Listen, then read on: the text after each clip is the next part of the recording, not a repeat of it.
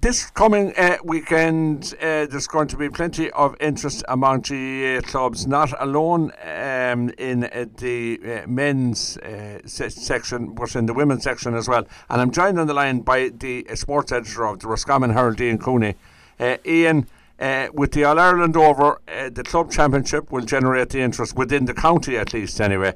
So it's an exciting weekend. Every club starts with a blank sheet of paper. It does indeed, Seamus. I suppose we've had the lull now over the last couple of weeks, certainly from a Roscommon perspective. There haven't been a lot of games to cover, but it really ramps up now this weekend with the start of the senior, intermediate and junior A football championships for the men, and the equivalent in the ladies football championships as well. So, a lot of teams will be putting their plans in place this week. There'll be a lot of team meetings, and the aspirations that were set out at the start of the year, or the goal that was written down on that sheet of paper that you always get at the first meeting with the new manager, or whatever the case may be, they'll be sort of revisited this year. And it's an exciting time for the clubs as they, I suppose, get ready to put their credentials on the line as the local club action gets underway. Yeah. So we won't go into it in too much detail, but in the senior championship in the men's, I presume it's Pádraig Pearse's to lose. That's the way I'd be looking at it anyway. They have a very strong team at the moment. Well, I suppose, they have a very settled team, Seamus. That's the way you would look at it. I suppose the question around Pádraig Pearse's, as often happens with club teams that win a couple of championships in a few years, have they the hunger now to do back to back? Can they get themselves going again after reaching the highs of winning the county title last year and winning on a club championship? Is there a bit of a hangover there?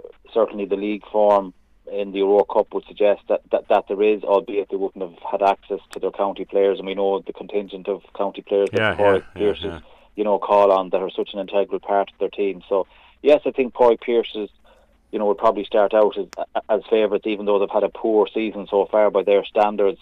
But there's a lot of teams there, that I'm sure we'll go into, the likes of St Bridget's. Last year's beaten finalists Clonagale. You've got obviously Roscommon Gale to reach the semi-final last year. Boyle. Or will we have someone like maybe an Oran or a Western Gales to come out of the chasing bunch and do something this year? Absolutely, and of course there's loads of games that will determine those quarter-finals and semi-finals a little bit later on, and plenty of local derbies and crack like that. In the intermediate championship, St Dominic's beaten after extra time in the last two finals. Surely it's third time lucky for them. You would imagine so, and I think there's a lot of neutrals that would actually like to see St Dominic's now go on and win the championship. We all saw the heartbreak that Oran experienced over the years at intermediate level, and eventually they got over the line. Who'll ever forget that free by Charlie Carty under the main stand in Dr. High Park to draw the game against St Dominic, to bring it to extra time, and the duly kicked on from there. And we saw the impact that Oran made on the senior championship last year, beating St Bridget's in the first round and going on to reach the quarter final, where they would have been disappointed to lose to Roscommon Gales. So I think Dominic certainly are the team that everyone including neutrals would like to see bring win the James E. Murray Cup. But again, you have Crohn's, Craig's, Fiorty, teams like that will have a say in it. But no more so you saying that it was Pádraig Pearse's to lose. I think this is probably St Dominic's to lose as well. But I think we probably have to take into consideration, Seamus, is that a lot of the teams starting out this weekend don't have their best players available to them. They're all abroad. Yeah, they're all in America. A lot of them are. So by the time these guys come back, where will their teams be in the championship? Like I'm thinking in the senior championship, like Clonagale are in quite a difficult group.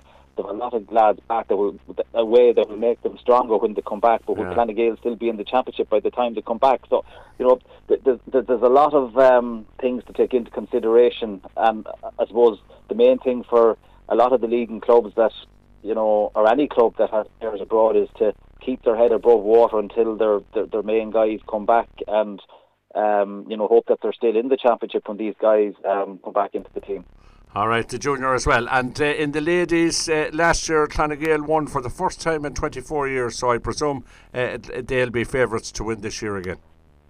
I would think so, Seamus. I mean, they were very, very strong last year. Their second half performance against Kilbride down in Enfield was superb, and you know they've got a lot of really, really good players and a superb manager in Finn Barrigan, and you know that's the challenge for Clonagale now, having won their first title in 24 years, is to put another one on the table. But you know, reading the form lines, they seem to be so far ahead of everyone else at the moment. That it's hard to see them been beaten. But look, you know, the likes of Kilbride, St Bridget, teams like that will have a say in it, I'm sure. Absolutely. All right, it's going to happen over the next few months, so it'll be interesting to see what happens. Ian, as usual, thank you very much for that, and we'll talk to you again soon, and we'll meet you on the circuit, no doubt, starting this weekend. Absolutely, Seamus. Looking forward to it.